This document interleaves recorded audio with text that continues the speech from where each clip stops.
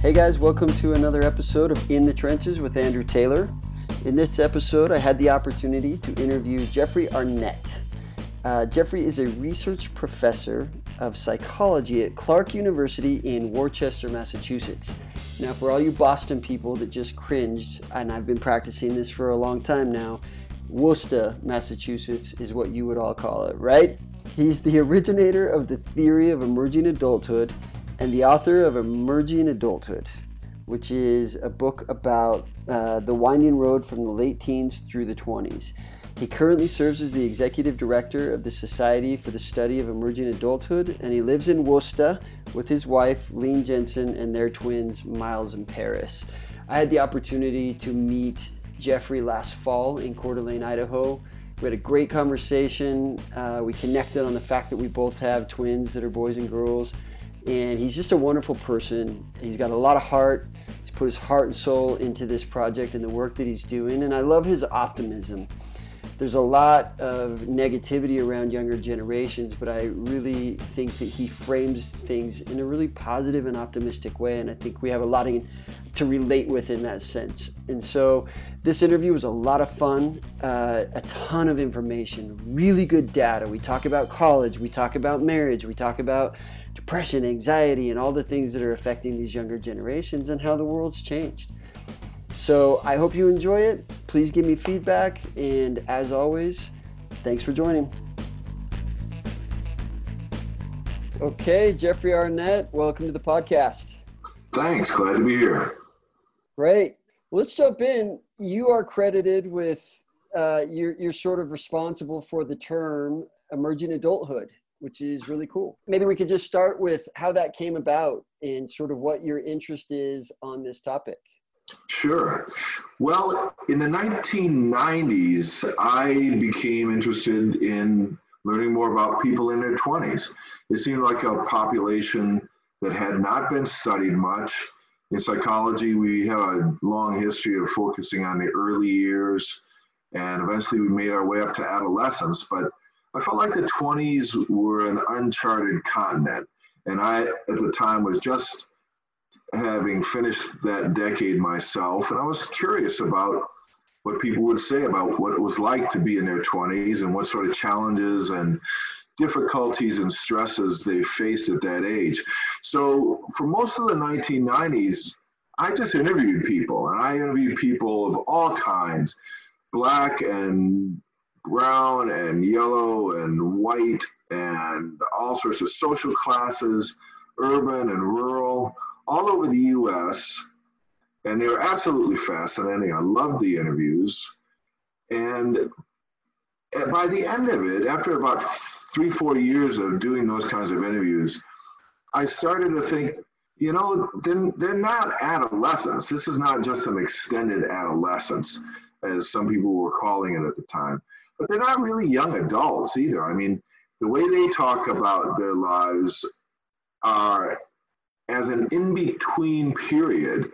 They talk about being adults in some ways, but not others. And it's true, many of them not finished with their education, and they're just making their way into the workplace. They don't have children yet. They're not married yet. At least until the end of their 20s for most of them. So I thought, you know what, we need a new name for it. It's not helpful to call them late adolescents, and it also obscures who they are to call them young adults and also call people in their 30s young adults. So I proposed the term emerging adulthood, and that is a term that kind of took off, at least in psychology and the rest of academia, and it's made its way into the popular culture too, to some extent. So I think it really resonated with a lot of people to give a new name to this new way of going through your 20s, now that so many people stay in education longer and they marry and have their first child later than ever before. Yeah, and I definitely relate to the emerging adulthood experience. And I think hearing you speak on it, reading your book, this is about me. You know, and I'm a late Gen Xer, but it still really applies to me. And I think the world has significantly changed. Well, I think people are changing and the world's changing, but I don't think we're adapting to who this population is, right? We're not addressing this area as much as we could. And so maybe could you differentiate a little bit between the term young adult and emerging adulthood? Like, what's the difference and what's the significance of identifying these 20s experience? Like, what's that look like now?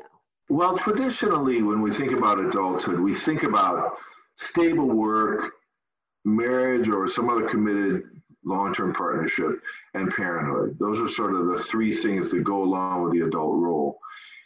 Traditionally, and really still to a large extent. And those things used to happen for most people by around age 20. It's only recently that most people at least get some college education or some kind of training after high school. And if you go back 50 years ago, most people were marrying around 20, 21, 22 years old. And now it's a decade later that marriage and parenthood happen compared to where it used to typically happen.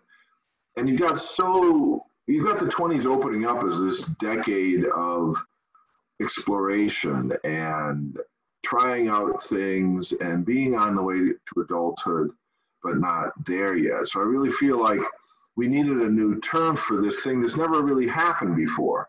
The 20s have never before been this period where you're mostly independent from your parents, but not yet committed to other people.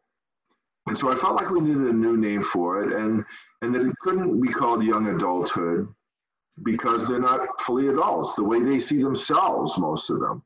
They see themselves as on the way to adulthood, but not yet there. And young adulthood, I think, is better reserved for that period that comes after emerging adulthood, where you have taken on these so-called adult commitments of long-term work and marriage and parenthood.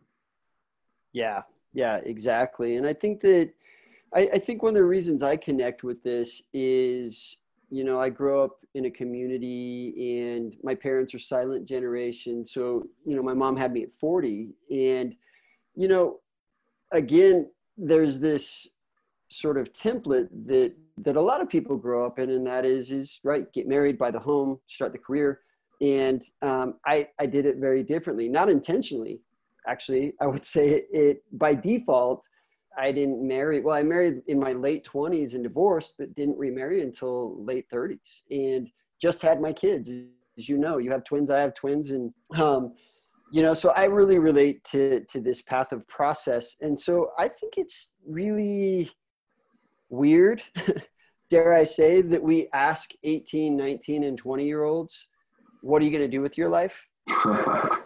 and I, with the rise of anxiety and depression and all of that, and it's a different world that they're growing up in. What are you seeing in terms of that, and how do we do it differently?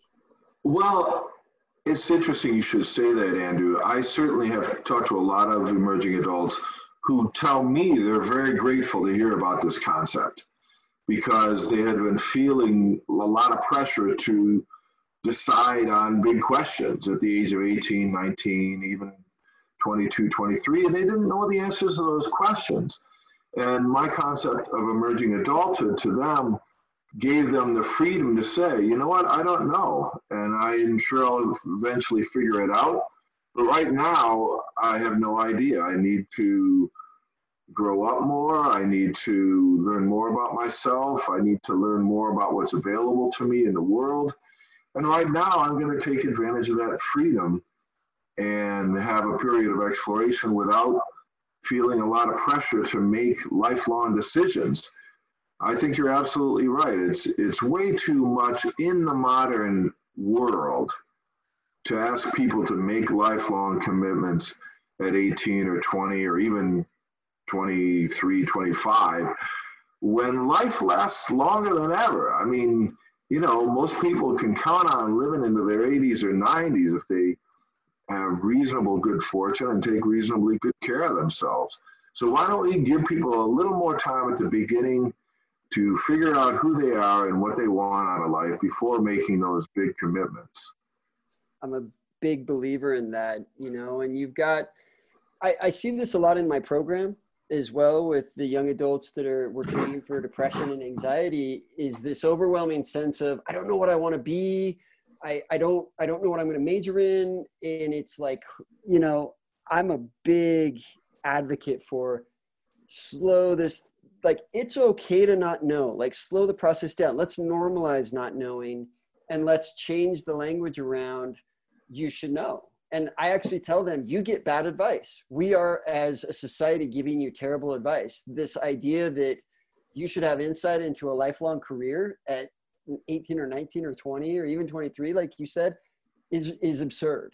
And yeah, you need to be working, you need to be progressing, but let's change the mindset on this whole process, take a little pressure off, and enjoy it. Exactly. Let's see it as an opportunity instead of as a burden or some kind of failure to launch, failure to figure out who you are at age 20. I mean, that's really a ridiculous conclusion. We really should see it as an opportunity, because it is an opportunity. I mean, throughout most of human history, people have had to get very serious about life at a very early age in order to contribute to their families and in order to survive. We're fortunate to live in a time and a place, if we're talking about the US and other affluent countries, where we have the freedom to have most of our 20s to try out different things. And so when we make those big commitments, we can hopefully have made better choices than if we had to be forced into those commitments in our teens or very early 20s. In your experience with all of the interviews and all of the research and conversations you've had, do the young people that are naturally fitting into this process, do they feel that, or do you feel that you validate them with your book? Well, I think it's mixed. I think there's a lot of variability. Some people do love the freedom of it, and they talk about how, oh, I'm in no hurry to get married and have kids and get a job that I'm going to have for the next 30 or 40 years. I want to enjoy being young and having this freedom.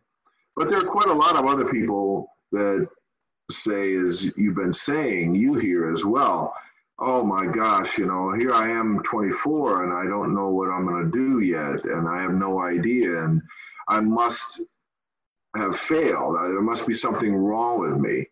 And they do find it comforting to hear that this is what's normal now. And there isn't anything wrong with you if you can't figure out your life by the time you're 20 or 22 or 25 even. There's nothing wrong with you. And it comes clear for almost everybody. I think that's important to note. Almost nobody is still changing jobs a couple of times a year and not married or no partner and no kids and no stable life in their 30s, 40s, 50s. I mean, that is extremely rare in those later decades where it's what most people are like in their 20s. Right.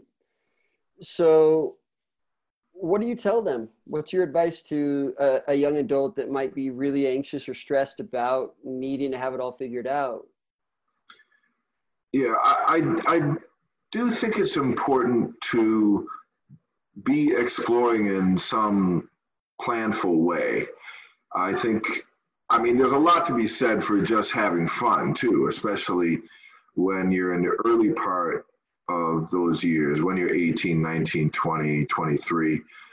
I think it's important to have fun, but I also think there's a benefit to exploring different possibilities. So you may not know what you're going to do, but you can take a job in a related field and see if that seems like something you enjoy and are good at. Or you can try taking a class in that area and see if that resonates with you and is something you'd want to pursue further. I do think it's important to enjoy the freedom, but also make the most of it, and that you can find that balance. You can have your fun and also be exploring in a planful way. Exactly. But let me add to that, Andrew, that sometimes you just don't know. And I'm seeing this right now in my own daughter. I have twins who are 20 years old. And my son, he knows exactly what he wants to do. He came home from school at 8 years old and said, I'm going to be an engineer. He'd seen some engineer who came to their classroom. And he loves math and he loves figuring things out and making things. And he said, I want to be an engineer. And now he's in the second year of an engineering program. And he's going to be an engineer, I'm sure of it. But my daughter, she loves everything. She loves science, she loves French, music, literature, history, you name it. She loves to learn. And you can't really tell her, well, start exploring in a planful way, because she just doesn't have any idea. Every semester she takes new classes, she finds something new she loves. She had astronomy last semester and absolutely fell in love with it. And that's fine too. She's only 20 years old. And sure, if she was living in a country where her family had no money and they really needed her to go out and get a job and do something so the family wouldn't starve, then she would do that. But again, we're fortunate, most of us in this country and who live in the more affluent countries of the world, we're fortunate to have the freedom to let that unfold gradually. And it will. I have no doubt my daughter will figure things out by the end of her 20s, and it's fine with me if it takes that long. Yeah, I love that message and excitement around it, right? Because we do tend, I think, to look down on that. Like we value people who know what they want to do young. And have you done any research on how many people know what they want to do at a young age, actually do it, and how happy they are in that? Because we both know a lot of attorneys that knew they wanted to be attorneys at 19 and hate their job. Right. Right. That's what I bring up to everybody. And they're like, yes, we know that person. And it's sad. And so I've always been fascinated. In my opinion, it's about 30%, but I've never seen research or done any. Do you have anything on that?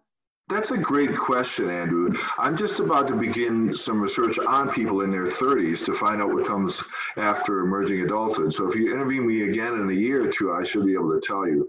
But I can tell you from what I've done so far that the people who seem to know early, in my experience, tend to be in some kind of technical field, like my son, where he knew he wanted to be an engineer because he loves math and he likes to figure out systems, and he would love to create new systems.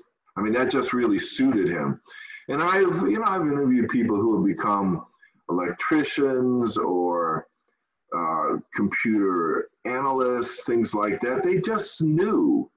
And I found that more in technical fields. I think it can happen in the arts too, things like music and writing and the other arts. But that can turn out to be a really tough way to make a living. I'm a musician myself, and I've known a lot of musicians who went into it because they loved it, and they still love it years later, but they have found out by the time they get into their 30s and 40s and onward that it turns out to be a really tough way to make a living and have a decent life with a family. So I would say it's complicated, but I would really like to interview people in their 30s and see how their youthful emerging adult dreams now appear to them. And I'm biased, right? Because I followed that path of the unknown through my 20s. I took a lot of heat for it.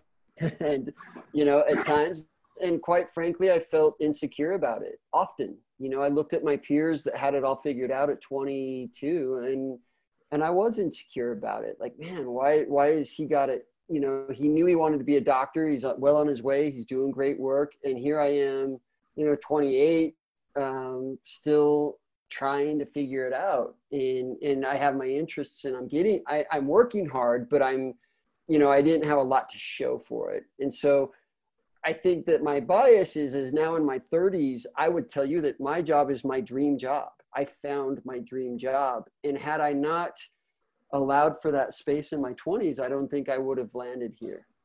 And so it feels good, right? And that's why I'm personally invested in that research and excited that you're doing it. And I'm going to take your invitation for another podcast as a commitment right now to do this again in a year or two.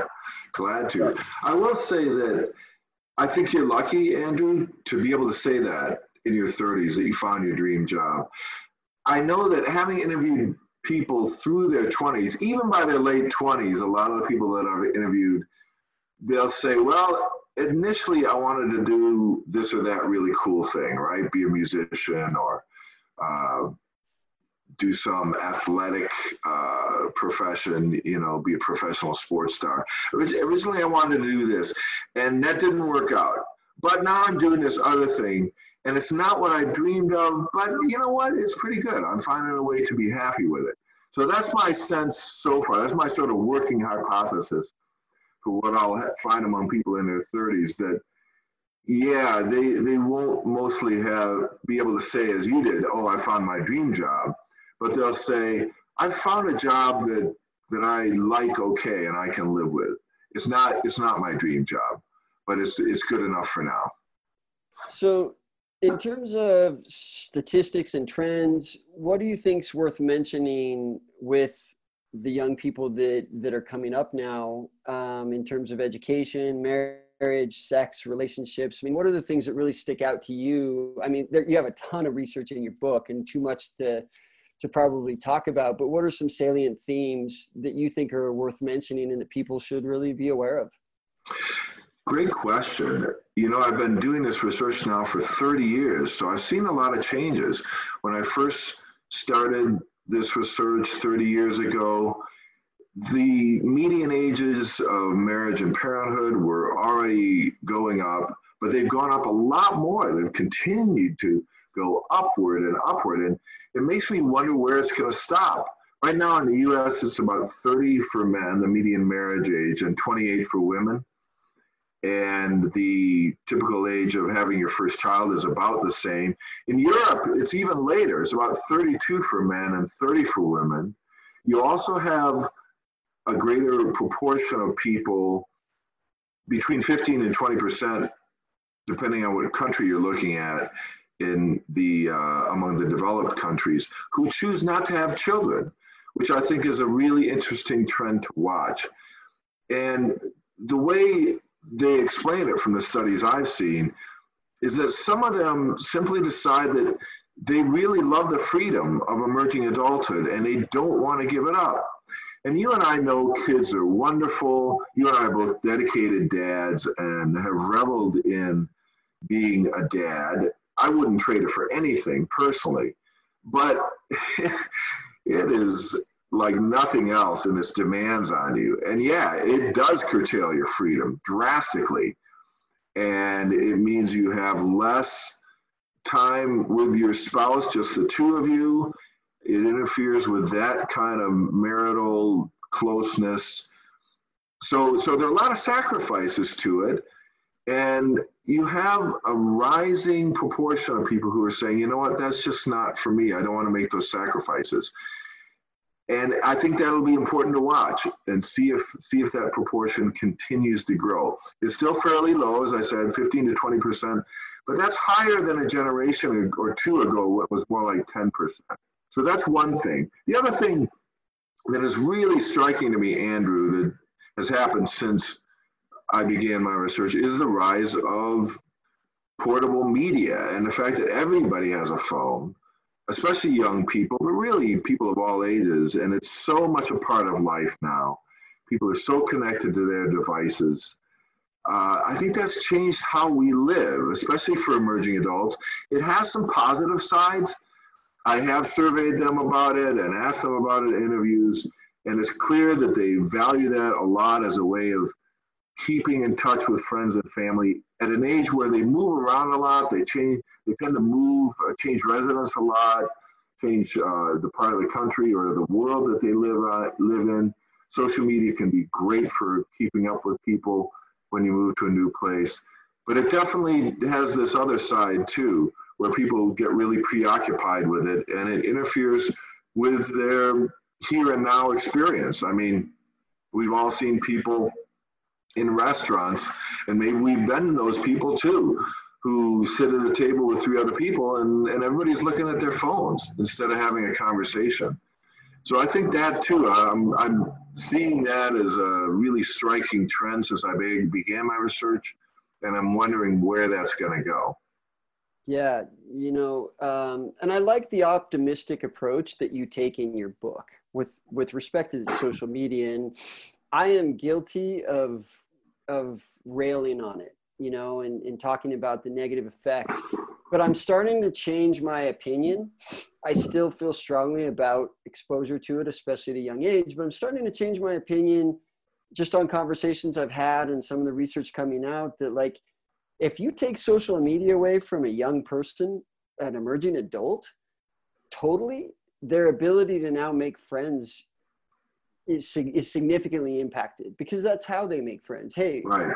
nice to meet you. What's your Instagram name? Let's connect. Mm-hmm. Right. And if you're unable to do that, some of these young people that we're trying to help get a healthy social life, and we say, stay away from social media, they're like, dude, how am I supposed to make friends? Because this is the new reality. Right. And so I liked how you kind of walked through in your book that, listen, we all freaked out when TVs came on, and the older generation said, this is going to be the downfall. Can you speak to that? Maybe just kind of give our listeners a little bit of sort of what your thought and ideas on that? Yeah, absolutely. I'm fascinated by the history of this, because it's not just TV that people were alarmed about when it first appeared and how that was going to ruin social life and ruin everything. It's also, even 100 years ago, there was a lot of worry about dime novels, Andrew. The person, G. Stanley Hall, who was given credit for conceptualizing adolescence, being the first one to do that, one of the things he wrote about in his book on adolescence was the perils of dime novels, because they were too racy and too exciting for the teenage mind. Well, we all know how asinine that is from a modern perspective. And the whole thing about TV and movies were the same. People were worried, oh, this is going to be just artificial experience, and people aren't going to be really able to relate each other. Those fears turned out to be overblown too. And early in my career, Andrew, I don't know if I've mentioned this to you, but before I did my emerging adult research, I did a study on heavy metal fans, and they were absolutely fascinating. This was in the 1980s, at a time when heavy metal was big news and there were all sorts of overblown fears about it. And so I studied them, and I found them to be fascinating, and I found the fears to be way overblown. You know what they told me mainly when I asked them about the effects of the music? They said, it calms me down, which was absolutely astonishing to me. And just an example of how these assumptions we make that media are going to have this or that effect are often overblown and not connected to reality. Now, that said, as I mentioned, I think there are some fears about social media that are legitimate, because it can be a substitute for real experience in some extreme cases.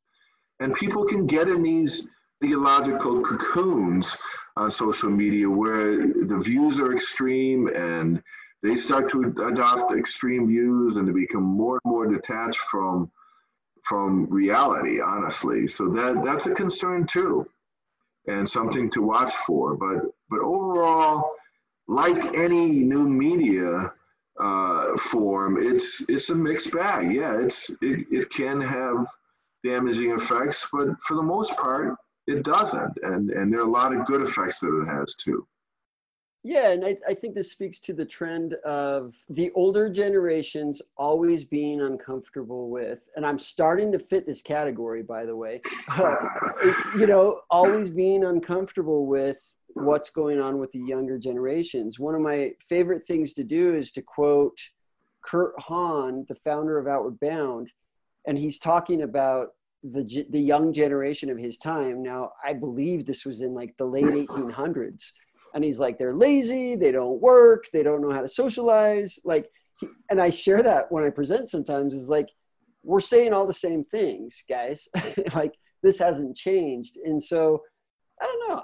I guess, what's your take on maybe kicking that trend or why this happens? And obviously, if it's been happening for hundreds of years, I'm not about to change how that works. But I think that's why young people have a hard time respecting authority, right, at certain ages. And anyway, I guess just like, what do we do as an older generation? My big thing is like, get educated, like get savvy to this younger generation. Instead of kicking back on it, try to understand them. Do you have experience working with families, working with people? All too much, Andrew. I've heard this so many times, and I've written about it a lot, about these negative stereotypes that older people have of emerging adults and how unfounded they are.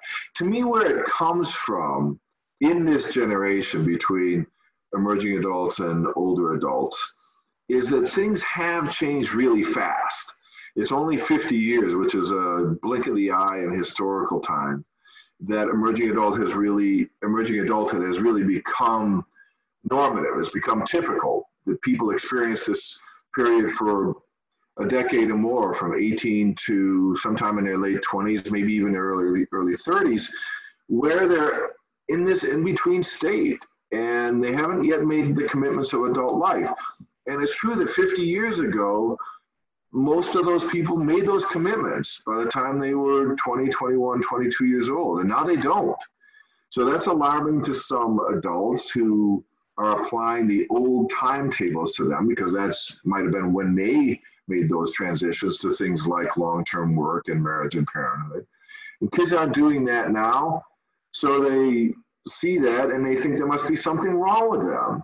And so they say, oh, they're failing to grow up. They don't want to grow up. They don't want to ever grow up.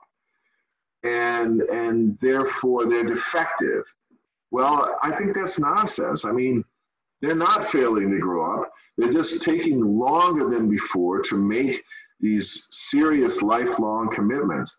And that's a good thing in a lot of ways. It does raise the likelihood that you'll choose the right person and have a lifelong marriage, and that you'll have kids when you're ready to have kids and really want kids and are planning to have kids.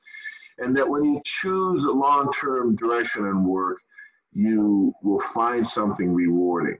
Those are all things that happen when you have emerging adulthood, when you make those commitments around age 30 instead of around age 20. And those are all things we should celebrate. And I found too that when I explain this to parents, they nod and say, that makes a lot of sense. It takes a lot of pressure off them too, because as parents, of course, we worry about whether our kids are going to find a place in the world and make a successful transition to adult life. But if you make parents see that this is the new normal, this is now the path that people typically take, and it doesn't mean they're never going to grow up. Virtually everybody does take on adult commitments by around age 30. Then they relax and they're able to see emerging adulthood more as an opportunity than some kind of failure to grow up. Yeah, I definitely agree. What's your take on the increase in depression and anxiety? I know that's a loaded question, but we're seeing a massive increase, and I think we're all kind of trying to put our finger on it. And there's a lot going into that. Do you feel strongly about what could be contributing? Yeah, I've looked into this quite a lot, and it is my understanding that it's mainly an American phenomenon. It's not increasing in other countries, although we don't have great data on other countries. But it's mainly in the US. And Andrew, it's not just among the young. Anxiety and depression and suicide are going up across age groups from age 15 through the 60s. And nobody really predicted this, and as far as I can tell, nobody really knows why, that this is what American life is becoming like. And it's not just the last 2 or 3 years, it's a period of about 10 years now where these things have been increasing. So I think we should be concerned and should be investigating it. I do think for emerging adults, certainly in my decades of interviewing them, I've seen a lot of people who are depressed and anxious. And it can be a depressing and anxious time in the sense that you have to be trying to answer these identity questions about who you are and how you fit into the world. And you can feel depressed if things aren't working out for you, if you are looking for a partner and can't seem to find anybody or keep in a relationship, or you are trying educational paths that you're not succeeding in, or you don't have the money for, or turn out to be not what you want after all. Those things can cause a lot of depression and anxiety. So I think it's understandable that that's part of the 20s. I don't think the anxiety is necessarily a bad thing. I think anxiety can be motivating. It's what gets us off the couch and out of the house and exploring our options and trying out new things in the hope that we'll find something that will fit as one of the foundations of our adult life. But depression is worrisome because that takes the wind out of people and makes them less likely to use emerging adulthood as a period of exploration. And of course, suicide is the most alarming of all. It's gone up across age groups in the last 10 years. And as I said, we don't really know why, but we certainly should be investigating why. You mentioned failed college or education attempts, and I see a lot of this as well. Something we talk about a lot in our industry is, the trade schools. In your book, it's clear that college education is a good path for making good money and having stability in your life. Do you have a strong opinion on if someone's really struggling with college and what those trade schools are looking like, and kind of the direction or changes we might see an approach to college being the way, and maybe people being more open to alternatives down the road? Yeah, this is a great question and a really important one. I think trade schools are great. I wish more people would consider them. I wish more parents would be in favor of them. I wish as a society we would not romanticize a college education the way we do. I mean, it's true that a lot of good things go along with being college educated. I mean, over the course of a career, you make a lot more money than people who are not college educated on average. You're also more likely to have a stable marriage. You're more likely to keep a job over the course of the time that you want that job, and you live longer. So college education is correlated with a lot of good things, but that doesn't mean you have to have a college education to have a good life. I mean, you can get a trade school education or training program and have the same benefits. And there's a lot of need for people in the trades, everything from HVAC installers to plumbers and electricians and computer technicians. My goodness, there's a huge need for those. And that's something you can get through a trade school or a community college. So we ought to be thinking about those options more, and we ought to be informing young people more of those options. We romanticize college way too much, and that's why we pay too much for it. There is this romanticizing of going to your dream school, like there's some kind of mystical fit for you that is the only place you could really be happy. That's complete nonsense. What we know from decades of research is that, in fact, it really doesn't matter where you go. There's no correlation in the long run between where you went to school and how professionally successful you are. It does matter that you get some kind of education or training after high school. You either finish a training program or finish a degree.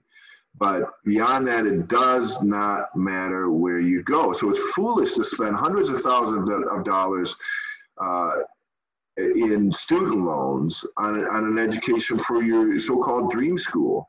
Don't go there. Go to a place you can afford and you will very likely get an excellent education there. Do those statistics apply even to the top 10 colleges, the Ivy Leagues, and everything? They do. They do. Here's an interesting thing about that research, Andrew. People from those schools don't succeed more professionally than people who have equal abilities, okay? So if you look at people who have equal SAT scores, and one group went to state schools and another group went to Ivy League schools, in the long run, no difference in their professional achievements. But there is a difference between them in that the ones from the so-called top schools are less satisfied with the same achievements. Wow. And I think that's revealing. It makes people, it gives people the illusion that now they're set for life, but they're not. It's something that nobody cares about a couple of years after you're out of your education. Then you have to prove your chops in the workplace. And the illusion that going to a school like that will set you for life comes back to bite them in many cases in the long run. And this problem of fixation on that best school or the top school starts at preschool. In the families that I've spoken with, if we don't get into the right preschool, we won't get into the right private school, then we won't get into the right college. And that's where, you know, I don't claim to have all the answers, but that's one correlation I see is in some of our clients is, and I love the way you say it, romanticizing the college experience, when in reality, there's a lot of great places to get a great education. And so that really helps clarify for me that picture. And another book I enjoyed was How to Raise a Young Adult. And, you know, she goes into a lot of depth on how colleges are ranked, why they're ranked the way they are. This is big money. And, you know, it doesn't tell the story. And as a, you know, culture, we're just so locked into this idea of the top schools or the best schools and the, you know, it's game over. I mean, I don't know how many young adults think it's game over if I don't get to do the college I want. It's game over. Everything's done from there. And it's like, oh man, like you're 21. We got a lot. Like, you're 19. Like we got a lot of life to live here. And it's not going to impact you as much as you think, right? Of course. Yeah. It's painful, I think. It's painful to me to see how many illusions people have about it and how many bad decisions they make as a result. Let me just give a tip to your listeners, Andrew, and to you too, since you have twins who are infants and still have this to come. Pay no attention to the U.S. News and World Report rankings. Those are the best known and they're totally useless. They're based on idiotic metrics like alumni giving that have nothing to do with the quality of education.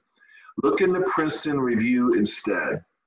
You can get that information online, or you can buy their yearly Best Colleges book.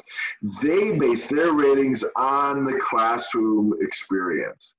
How knowledgeable are the professors? How available are the professors? What kind of internships can you get? Those kinds of things matter. So that's a good place to look. Do not pay attention to the U.S. News rankings. And don't pay attention to the Ivy League either. Almost all those schools rank low in the Princeton Review, including Harvard, by the way. And it's because they don't prize teaching.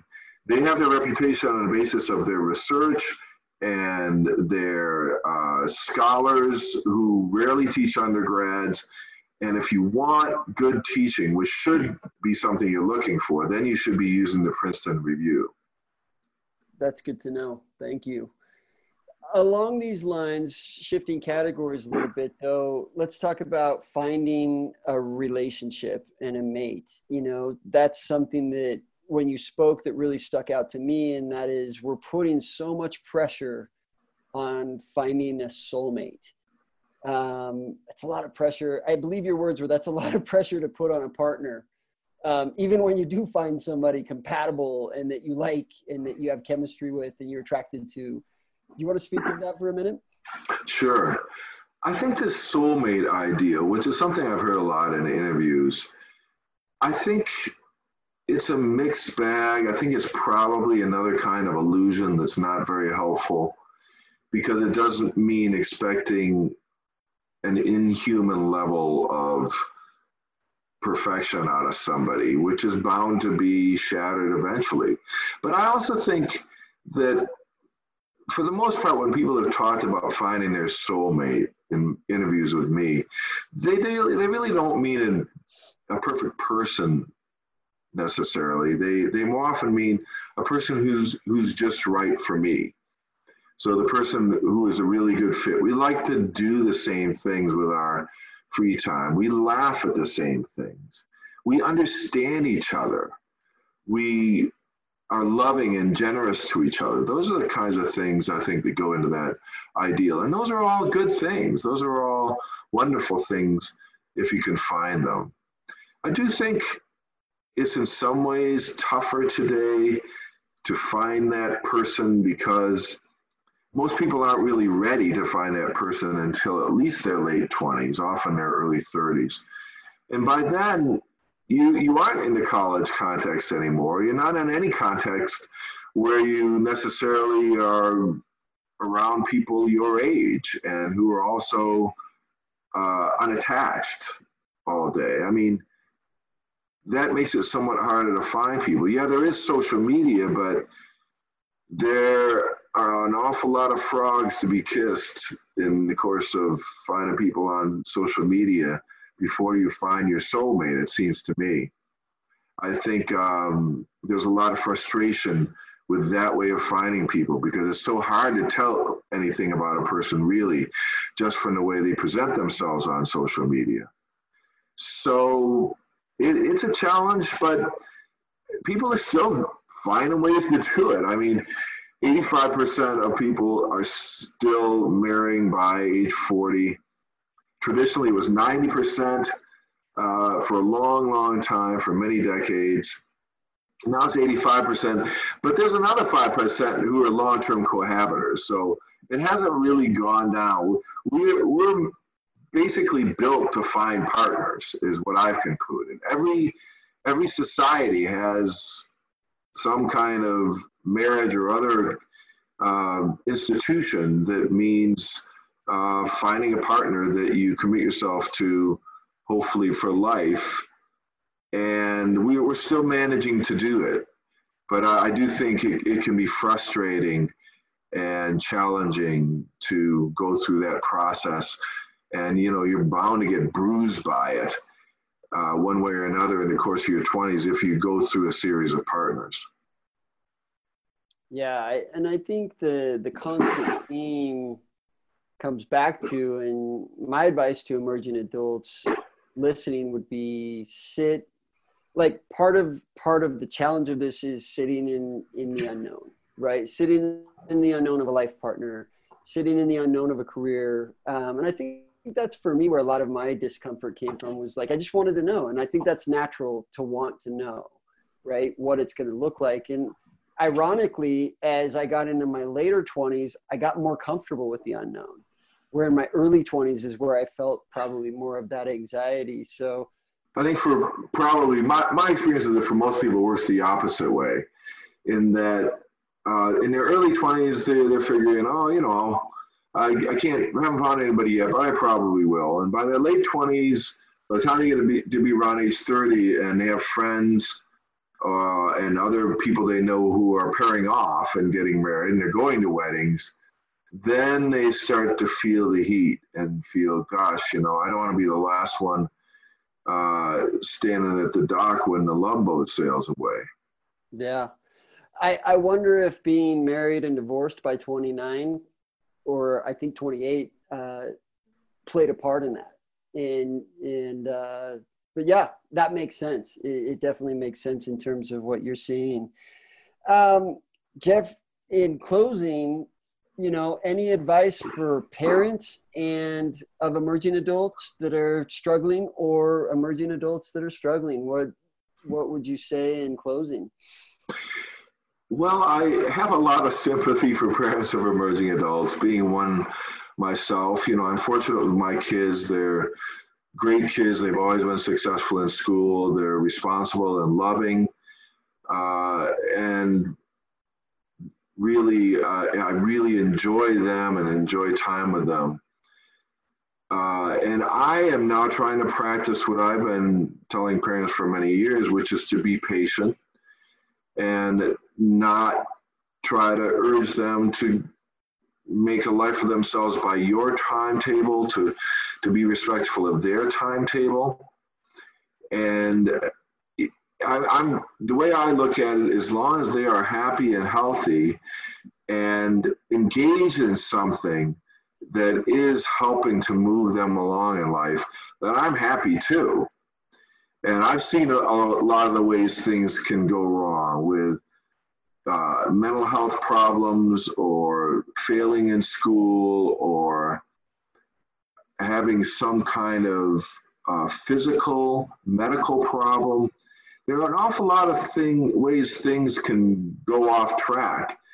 And if your kid is not experiencing any of those things, you should count your blessings and respect their timetable, respect their right to make their own life for themselves and not the life you would have made for them.